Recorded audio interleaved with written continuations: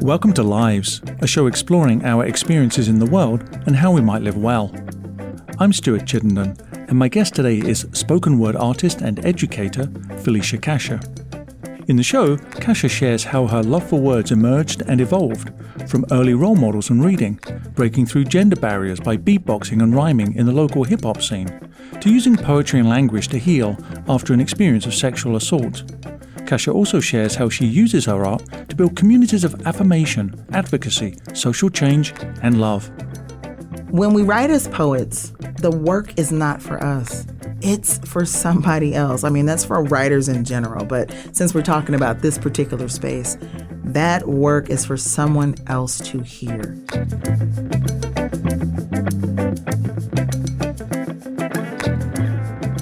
Listeners are advised that the conversation in this episode makes reference to partner abuse and sexual violence.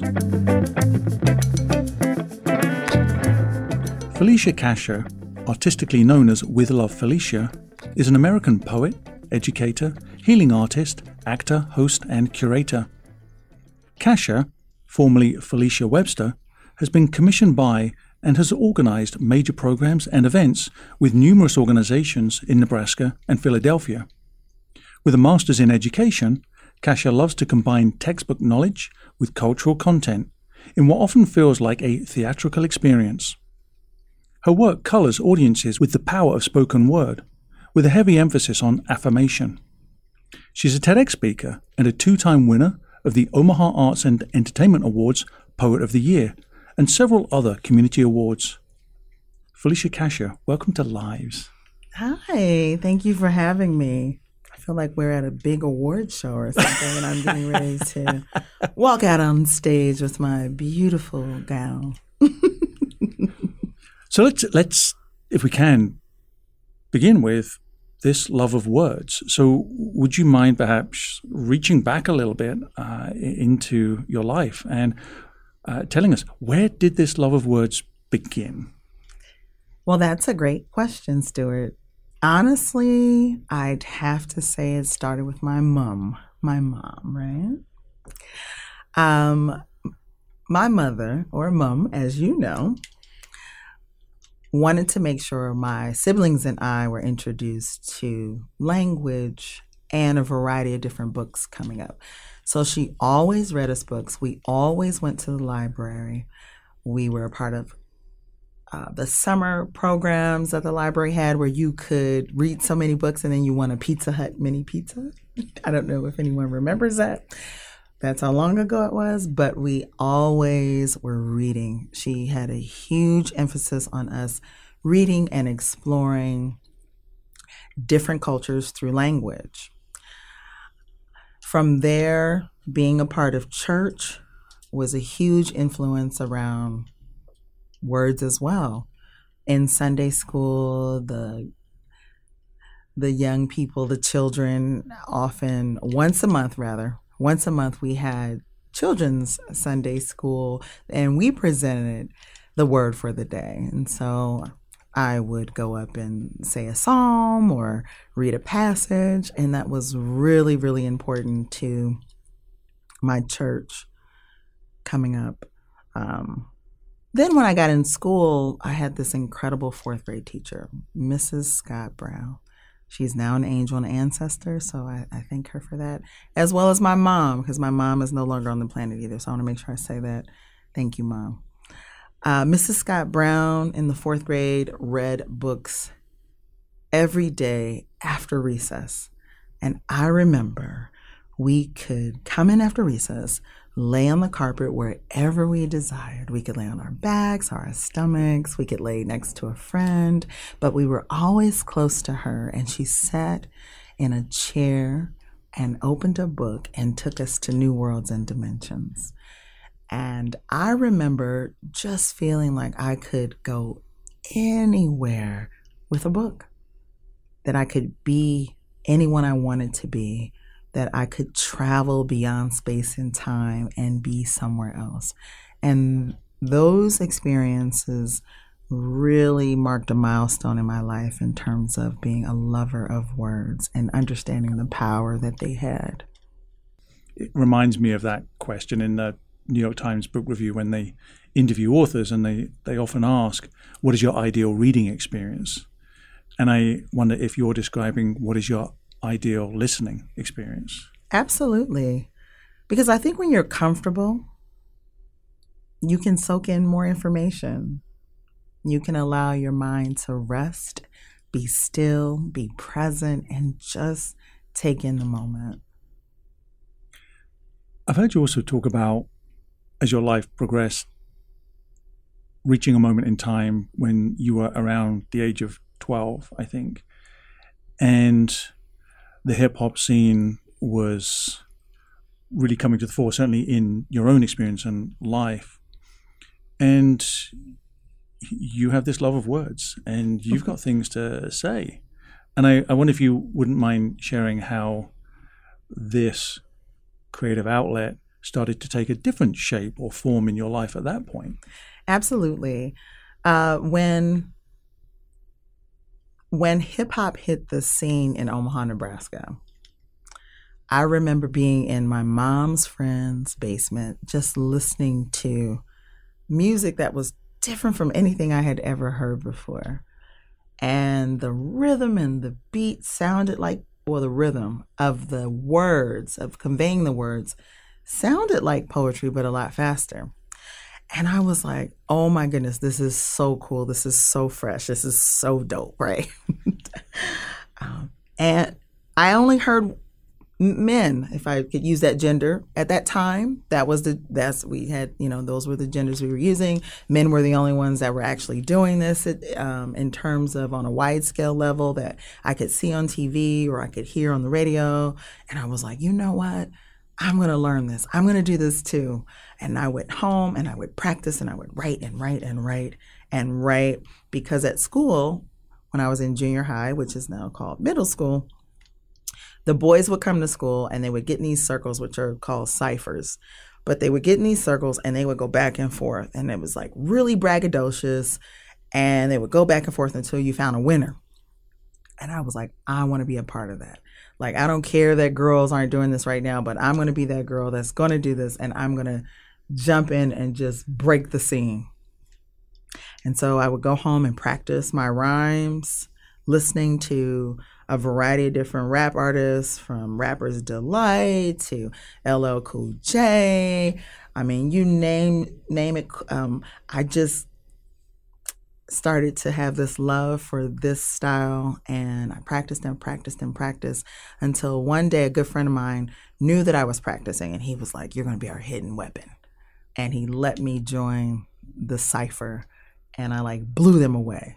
And I practiced double time to make sure that I knew everything that I wanted to say, that it rhymed, it made sense. And not only was I bragging about myself, but I was going to knock down whoever I had to compete against verbally. So I was like this verbal assassin, right? At 12. And then the cool part about it was some of my girlfriends also started to jump on board. And so then we had this crew of girls who, we were ready. We were ready to battle. We were ready to get in this cipher and just show the boys that we could do it too. What an exciting time. What an exciting time. And then it was nice also to see then over time and space, there were women that became well-known and prominent in the hip-hop culture. So the part that we're talking about in hip-hop culture is emceeing or rapping.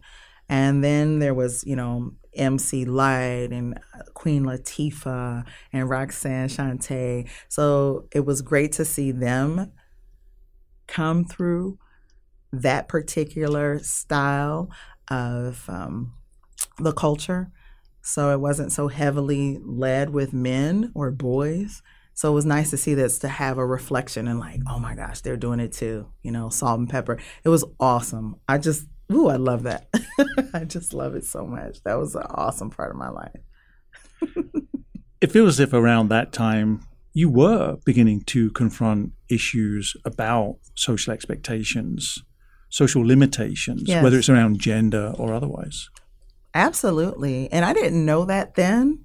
I just knew that I wanted to I mean, I can say this now, like break down barriers, because there was home ec and then there was woodworking, right? I mean, there was very gender specific classes that we took when I was coming up in school, and there was very gender specific careers, right? And even in artistry, very gender specific or really heavily gender led in one particular area. So the funny thing was I hated home ec. I wanted to take woodworking, right? And I couldn't at that time. So this particular artistic outlet allowed me to do it in my own way, in my own fashion, because we always got together after school. So I didn't have to worry about, well, you can't do this, like that's just for the boys. Well, it didn't matter because it was after school and I was going to do it anyway, and I wanted to break through a gender norm that was happening here in Omaha, Nebraska, in junior high,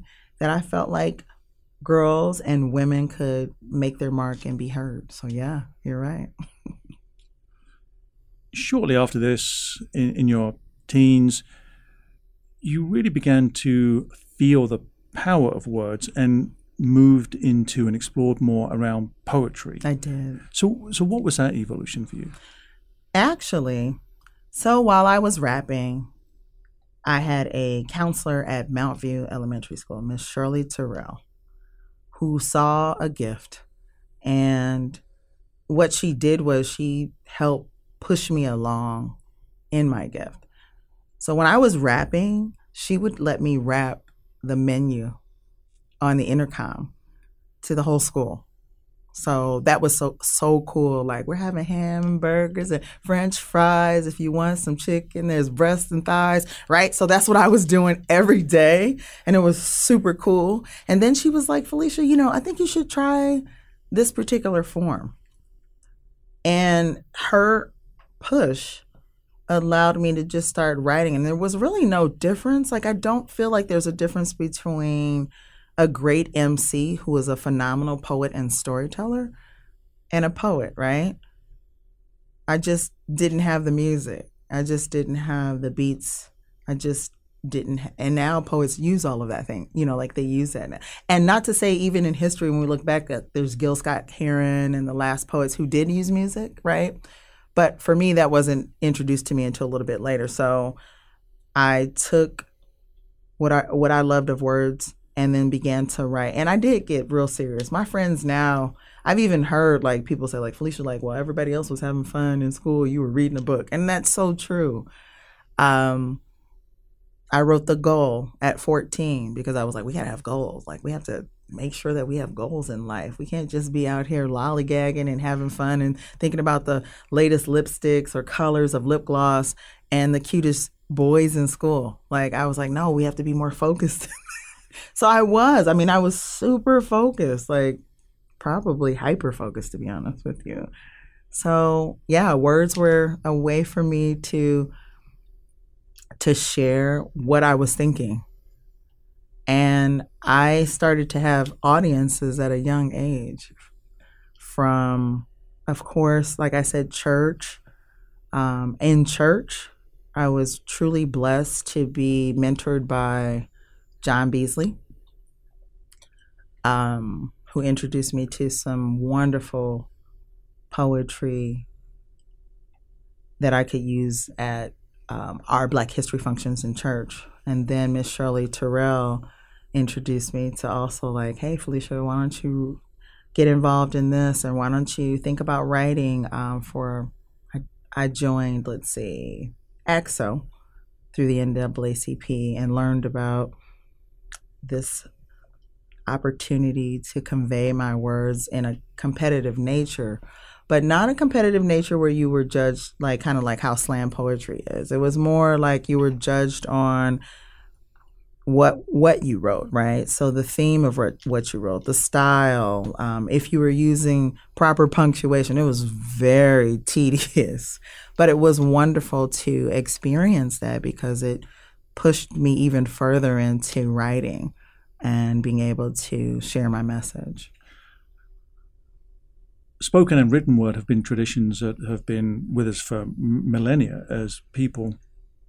I'm wondering from your perspective, what are some of the traditions, the legacies that you're drawing on for your own craft around the spoken word?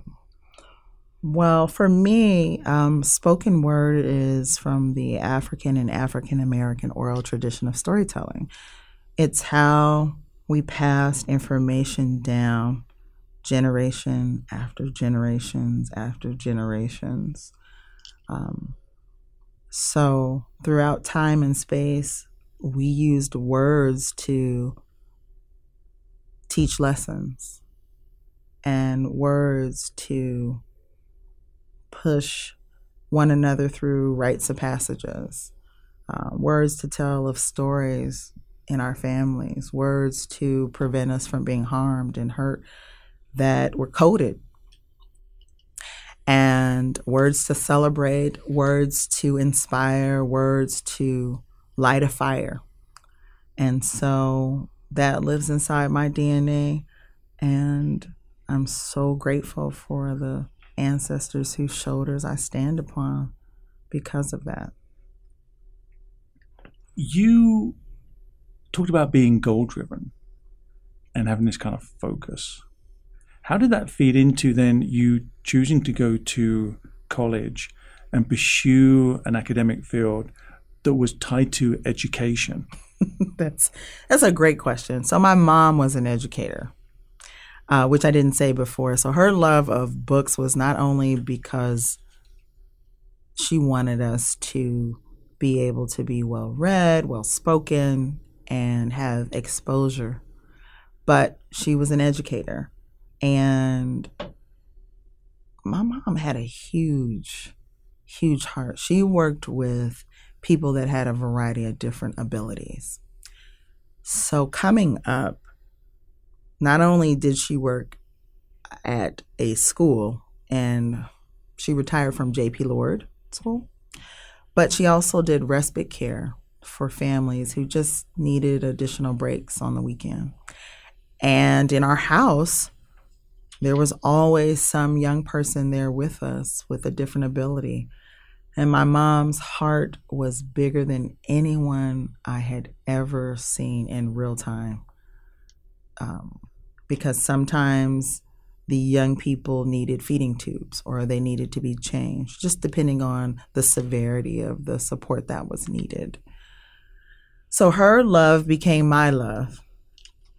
And although I believe in my soul, was an artist and still am an artist, I also became an educator by osmosis, right? I saw my mom loving and caring for people in such a profound way. I wanted to make sure that I could do that too, and that would be my gift to the world. I love this piece in your bio where you say that you love to combine textbook knowledge with cultural content in what often feels like a theatrical experience. But what does that mean for you? How does that show up in the work you do in a more educational context? It's interesting. Right now I am teaching science. I thought I was going to go and I was like, I'm just going to sub this year, just take it easy. And then the science teacher that I'm at the school that I'm currently at is out for a long period of time. So now I'm in one classroom again where I intentionally said, I'm just going to give it a break. I just moved here. I just got married. I'm going to lean back. Nothing strenuous. I'll show up for teachers when they need me. And now I'm here, like really holding space for this science teacher. But classes are fun. And I use my artistic gift and the knowledge of science that I've learned from the teacher and also from my own research, because I love I love researching. Like if I don't know something, I love to research it. So I used to hang out at libraries. I mean, now you can hang out on your phone or on your laptop, but I still enjoy the idea of being at a library. So when we're talking about taking text and cultural experience and bringing those together in a classroom, it is, would you rather live on space or live under, the ocean floor? And how would you survive? I mean, like just getting students and young people to think about that. And these are elementary students. And then it's like, We were talking about problem solving, right? And so, and how making good decisions, even if you making good decisions are important because there's always an outcome for everything, right? So we have these teachable moments in real time while I'm teaching science. So they often just love it. I'm charismatic and I'm silly and I'm artistic and I have them drawing a lot and writing, and they don't even know the other part of me because I don't tell them that side. But we just have a good time because I can pull in my artistic self and I can pull in the relevance of science that we're studying and merge them to have an experience. Yeah. Yeah. And I also, for the cultural context, I also, because the majority of the school is 95% African American, every day I give them a fact about an African American person who was a science. And they get that every single day because I feel like you have to know that someone looks like you that's in this particular field. If you ever desire to become that or be it, you first have to see it in yourself. Whenever you feel moved to, would you read for us or speak to us if you have some work that you think, this is the work I want to share right now because the universe is telling me this is the work that I should share? Let's see. Once I started teaching, I realized that a lot of students, especially who were not born and raised in the United States, as well as many African American young people, have names that are not quote unquote traditional to the English language, or how we're raised to believe Tony is a common name or Sally is a common name, right? So I wrote a piece that is in this present moment pushing me to share it, called Say My Name. And it is a celebration of not only unique names, but specifically in the Black experience, because I have seen as an educator and also as a student, when names were too hard for people to pronounce, instead of just asking for the correct pronunciation of the name, people have given people or young people nicknames. And names are powerful because names carry energy, names carry ancestral connection. Names mean something, like the name Felicia means happy and lucky. So my name is important, so you can't say Felicia or something else. That's not how you pronounce my name. So this one is called Say My Name. You will speak my name correctly. Accent the syllables required and give life to the gift my mama gave me as a verbal blessing. You will enunciate the consonants, breathe power into the vowels, and do it easily and effortlessly without questioning its purpose or the privilege of giving me a nickname of your choice. You will give voice to my full name energetically in classrooms, in boardrooms, in meetings, inductions, graduations, and celebrations, at church, in mosques, at work, and neighborhood gatherings, with all of its earned titles, without confusion or anxiety, microaggressions, or the illusion of what you think it should sound like to make you feel comfortable. You ask when you don't know how to pronounce my name properly, paying attention to my response as I slowly formulate my lips to phonetically comfort and check you with love. Once, maybe twice if I deem appropriate, so that you get it in the depths of your spirit. You will announce, declare, affirm, and proclaim my name in all of its glory, honoring my cultural identity, catching its creative, collaborative essence off the tip of your tongue, while giving verbal libations to honor my ancestors who sing in its generational glory. You will say my name respectfully, period. Thank you.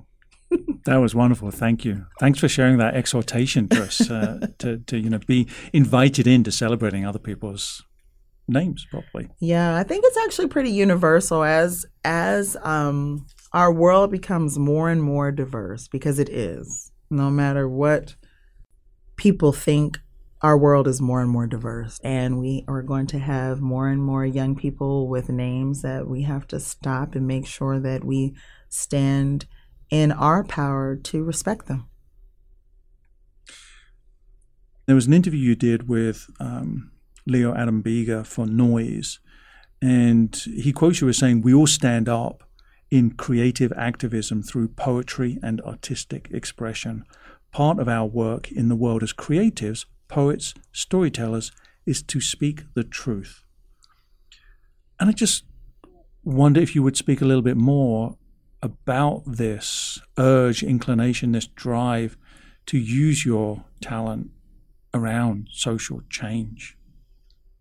The first thing that comes to mind when you repeated that quote to me was, one of the most powerful ways I was able to use my voice to convey a message and create social change was around the cycle of abuse. Over time and space, I've used my voice to speak light to goals, to entertain, to educate, which a phrase that KRS-One, who's one of my favorite rappers, uses, to edutain, right? But there was a moment in time in my life where I went through domestic violence and rape counseling. That was in my 20s. And I remember feeling so empowered by the information that I had received in group counseling. Hearing the stories of other people who were there, making sure that I never judged, like, well, hers was worse than mine, like not doing that, because it didn't matter. Everyone had been through a terror. So one of the most powerful times for me was the ability to put together a play entitled Love is Not Abuse. Because once I graduated, I wanted to tell everybody, especially my friends, like, that's abuse, or that's a part of the cycle of abuse, and that's gaslighting, and that's this, and that's that. And I was losing friends because I was being brass. Excited, but brass, like just saying it factually, like, oh my God, like this is what that is. Like, you're being financially abused, or you're being emotionally abused, or that's spiritual abuse. And that wasn't working. And I remember I feel like the Spirit just came over me and was like, you have to use your gift to convey this message. And I was moved. I was moved to write a spoken word play about the cycle of abuse. And that is when I was able to touch lives in one of the most profound and prolific ways on my journey as an artist. That happened in the late 90s. I was so ready to share what I knew, but it wasn't working, and I was pushing people away. And it's interesting to know that human beings tend to like to be entertained in order to sometimes grab powerful and important messages. It's like I had to get you to go through a journey of emotions in order to hit you where you need to remember it. And when I say hit you, of course, not abusively, but I mean like just to hit you with the idea and the thought and the knowledge of information so that you can make an informed choice for yourself.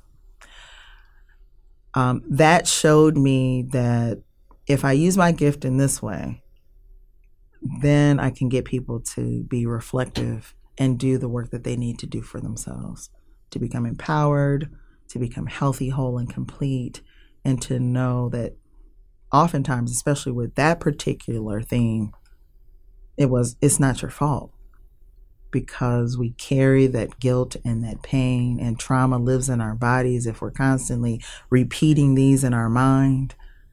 And so we're stuck. And oftentimes that manifests as dis-ease over time.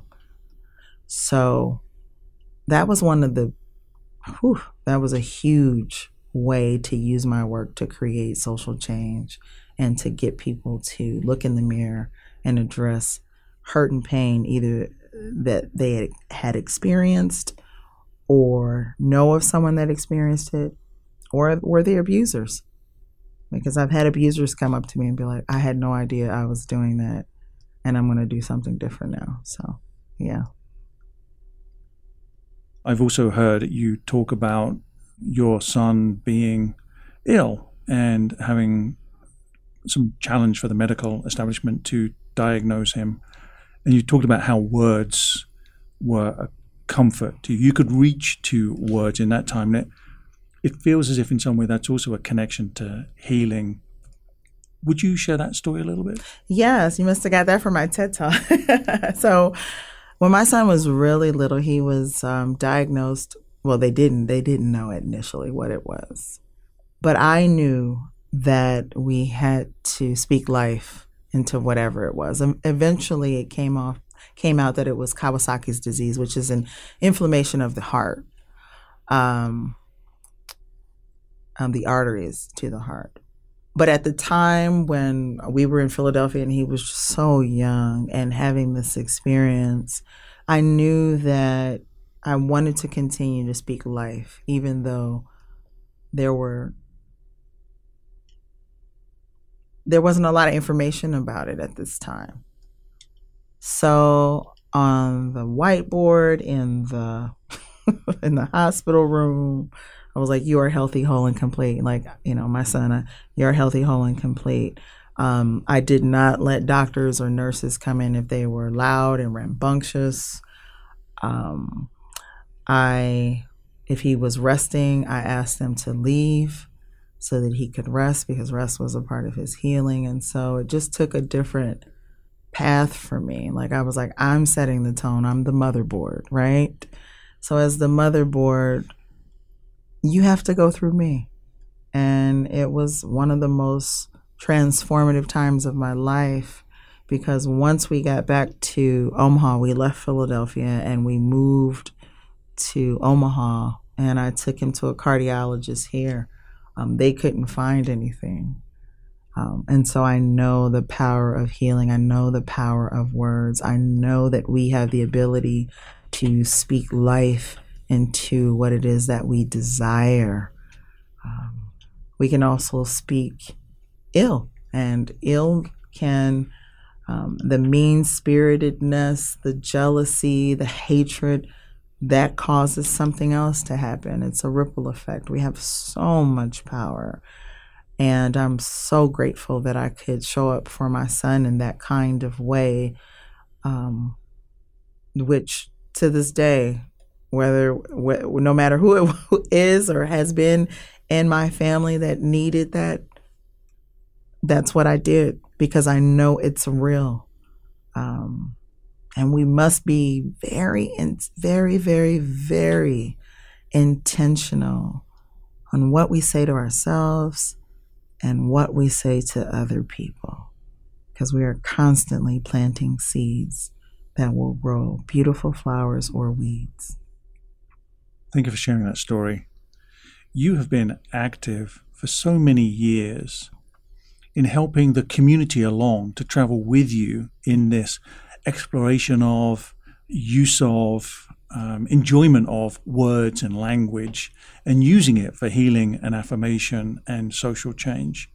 Are there any particular events or practices or programs or engagements that you have created or taken part in that really stand out to you as part of your catalyzing community through this spoken word craft? Goodness, I don't even know where to start.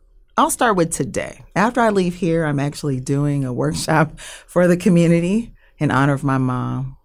And all moms, everyone gets to bring something that represents their mom. So we are honoring the divine feminine mama energy right after I leave here. I'm constantly wanting to make sure that I can take the village with me What sense is it if one person is doing healing work and no one else is around them? And not to say that no one else is doing it, but if I can take several people with me, right, and we can all do this collectively, then we all have a ripple effect throughout our community, our village, our families, our lovers, our children, right? The world. So that's happening after that. But part of my work in the world, so what else has Felicia done, right? That has brought me here to not only use my words in this way as a poet, as a writer, acting and voiceover, all that stuff that I've done, is I've gotten many different spiritual tools to support my journey. So one of the biggest things I recently did, I took a spiritual warrior training with Iyanla Van Zant during the pandemic. That was one of the most stressful, powerful experiences I ever had, because part of being a warrior is being able to, as she says, walk through the bullets of life, that you have to keep moving through the bullets to get to the other side. Sometimes we get so stressed out and boggled down by life, because life is going to happen. It is. But it's not what happens, it's how you handle it. So those kind of experiences throughout my life, and that's just one of many, have helped me to be able to be a light worker or a light force for other people. I always ask my divine power to let me be the light, because that's why I'm here. I'm here to use my words to be a light, to help other people see the light, even when it's hard to see it. It's still there. But we always have to remember, in the dark is where we grow. That's where seeds grow, as long as they're nurtured and loved. They grow in the dark. And the dark is not necessarily scary. It's just a time to be still, allow yourself to be nurtured, see who you are at the root, and then grow. It feels to me that part of what you're describing there is resonant with the spirit of what has, I think, been a really vibrant community endeavor that is called Verbal Gumbo. Yes. And I wonder if you might give listeners a sense of what that is, because I think it's a way to illustrate exactly what you were sharing about the use of language to inform ourselves about ourselves and community. Verbal Gumbo, which was co-created by Michelle Troxclair and myself, was a mixture of life, the spices of life, the experiences of life, the church of life, that allowed people to feel safe and comfortable to express themselves without judgment and to receive praise, whether you were a novice or an expert. Verbal Gumbo, wow. A time to just let go and be free, to be fed something that you needed to hear. Because oftentimes when we write as poets, the work is not for us. It's for somebody else. I mean, that's for writers in general. But since we're talking about this particular space, that work is for someone else to hear. That's why we always called it Poetic Church, because you were going to get the sermon you needed for you.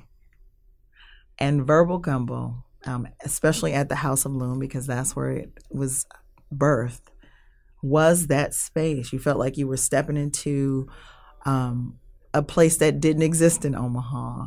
We created an ambiance. We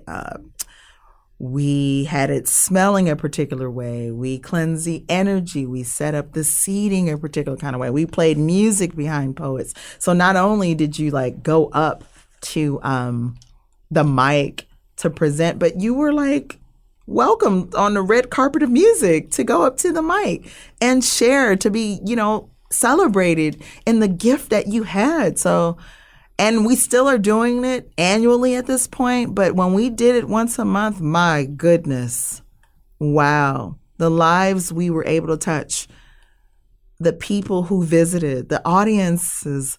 We've had people who've made transition that came to Verbal Gumbo that are now ancestors, but we're so thankful and grateful that they could be there in that space and share when they could in the time that they were here in this physical body.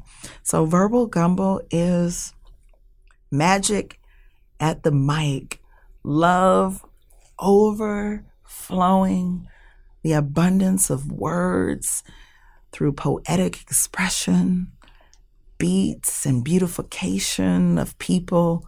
Just a wonderful, good time. Soulful. I find it irresistible now not to ask you to read something. Oh, you know what? I'll do an oldie but goodie. One of my very first pieces that I really enjoyed sharing was one called Rebound. And I actually shared it at Verbal Gumbo when we first started. I wrote it in the 90s about a rebound relationship. And if no one is clear, let me set the intention. A rebound is you just got out of a relationship and you have moments of loneliness and then you hook up with somebody. And typically when you hook up with somebody right after you've gotten into a relationship, you try to start that hookup where you left off in your last relationship. Those things often fail because you didn't give the new relationship or the hookup time to develop at that point. And truth be told, you needed to heal your broken heart. But hey, human beings have needs. We just have to remember, slow down, stop, take care of yourself before you move on. Nonetheless, this is Rebound. You, so beautiful to me, mentally, physically, and spiritually trap me. And although I tried to duck and dodge my feelings, I found myself caught within your web of love like a fly to a spider web. You, someone who was very familiar with me, reunited with me, and soon flirting turned into texting, texting turned into calling, and calling turned into taking long walks around the park after dark. But we, prematurely relieved of our past relationship, questioned whether or not this was a rebound or more. So we talked about it. We laughed about it. We explored our own individual thoughts about it. We asked, are we rebounding? But the feelings we had when we were together just seemed to grow and grow. The feelings we had when we were together just seemed to grow and grow. We grew and grew and knew that time spent was time went, and time soon became no factor. See, we had conversations, revelations, speculations. I felt like a teenager in love for the first time. There were butterflies in your inviting eyes.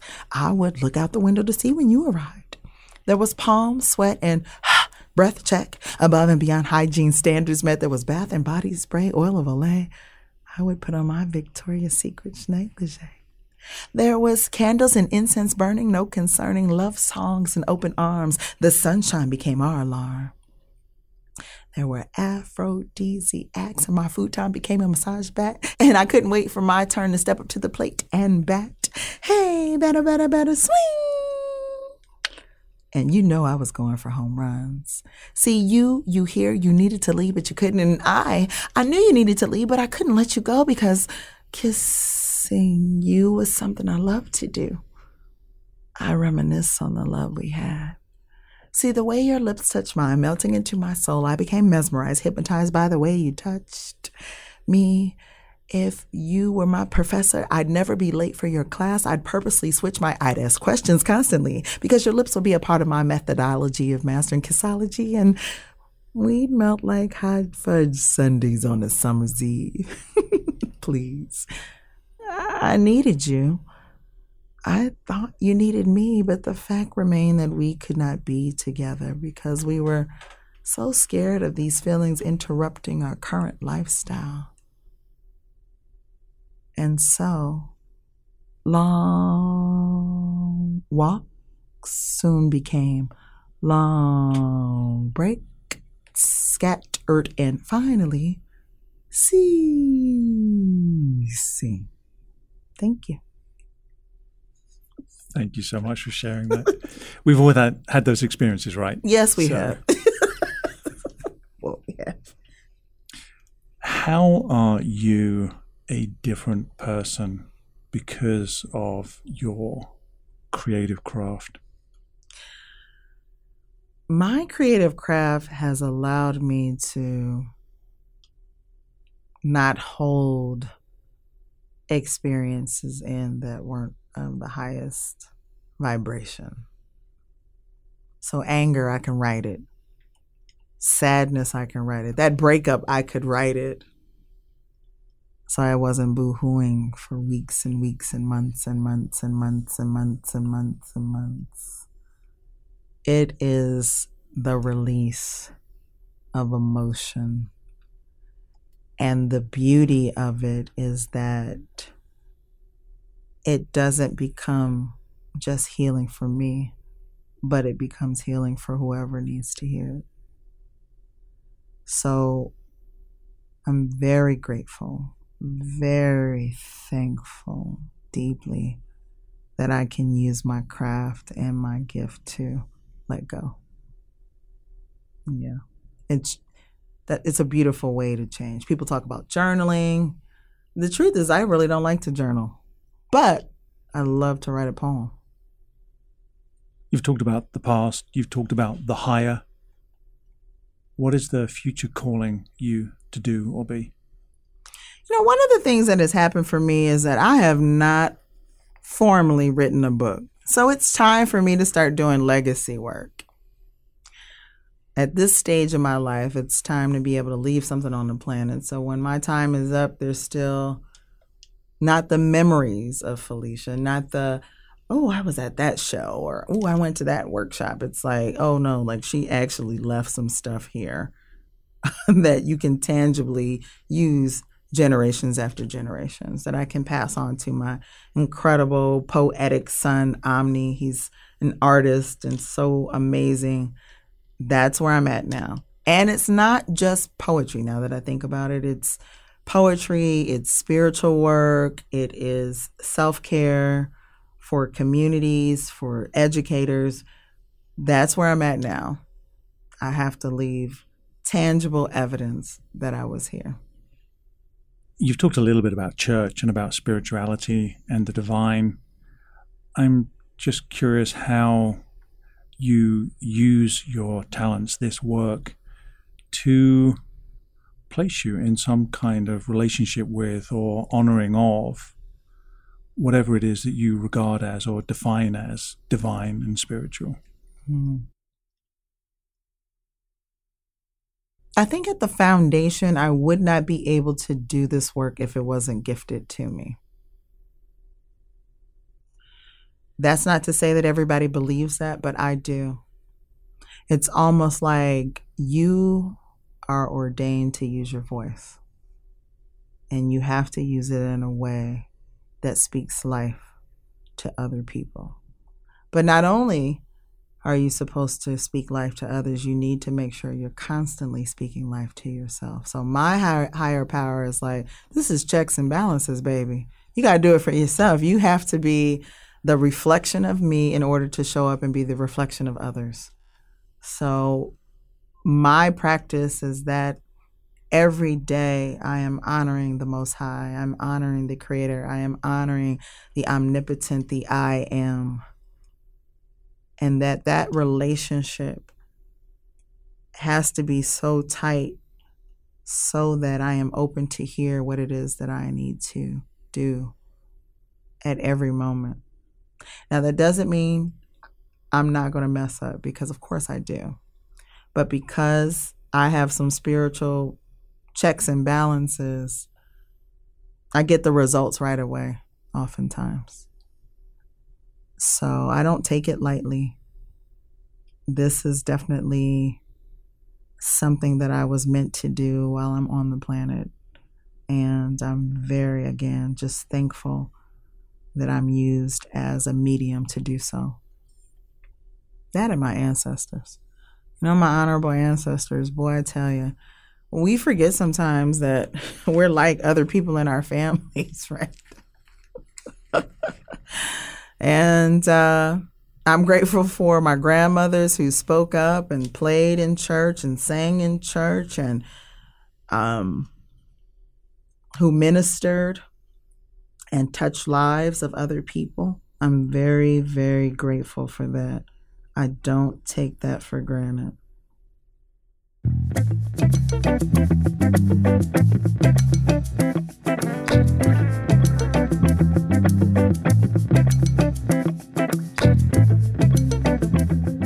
My guest today has been artist and educator Felicia Casher.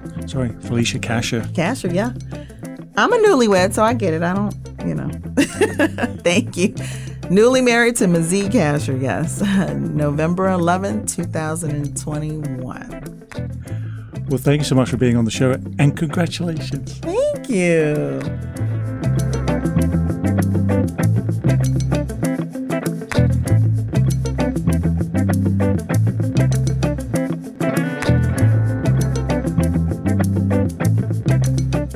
Lives is brought to you on KIOS Omaha Public Radio and is produced by Courtney Bierman.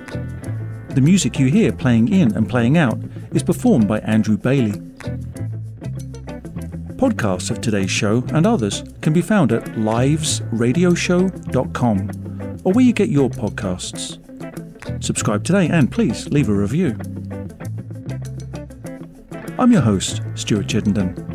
Join me next week as we delve further into the practical and profound possibilities of living well. Thanks for listening.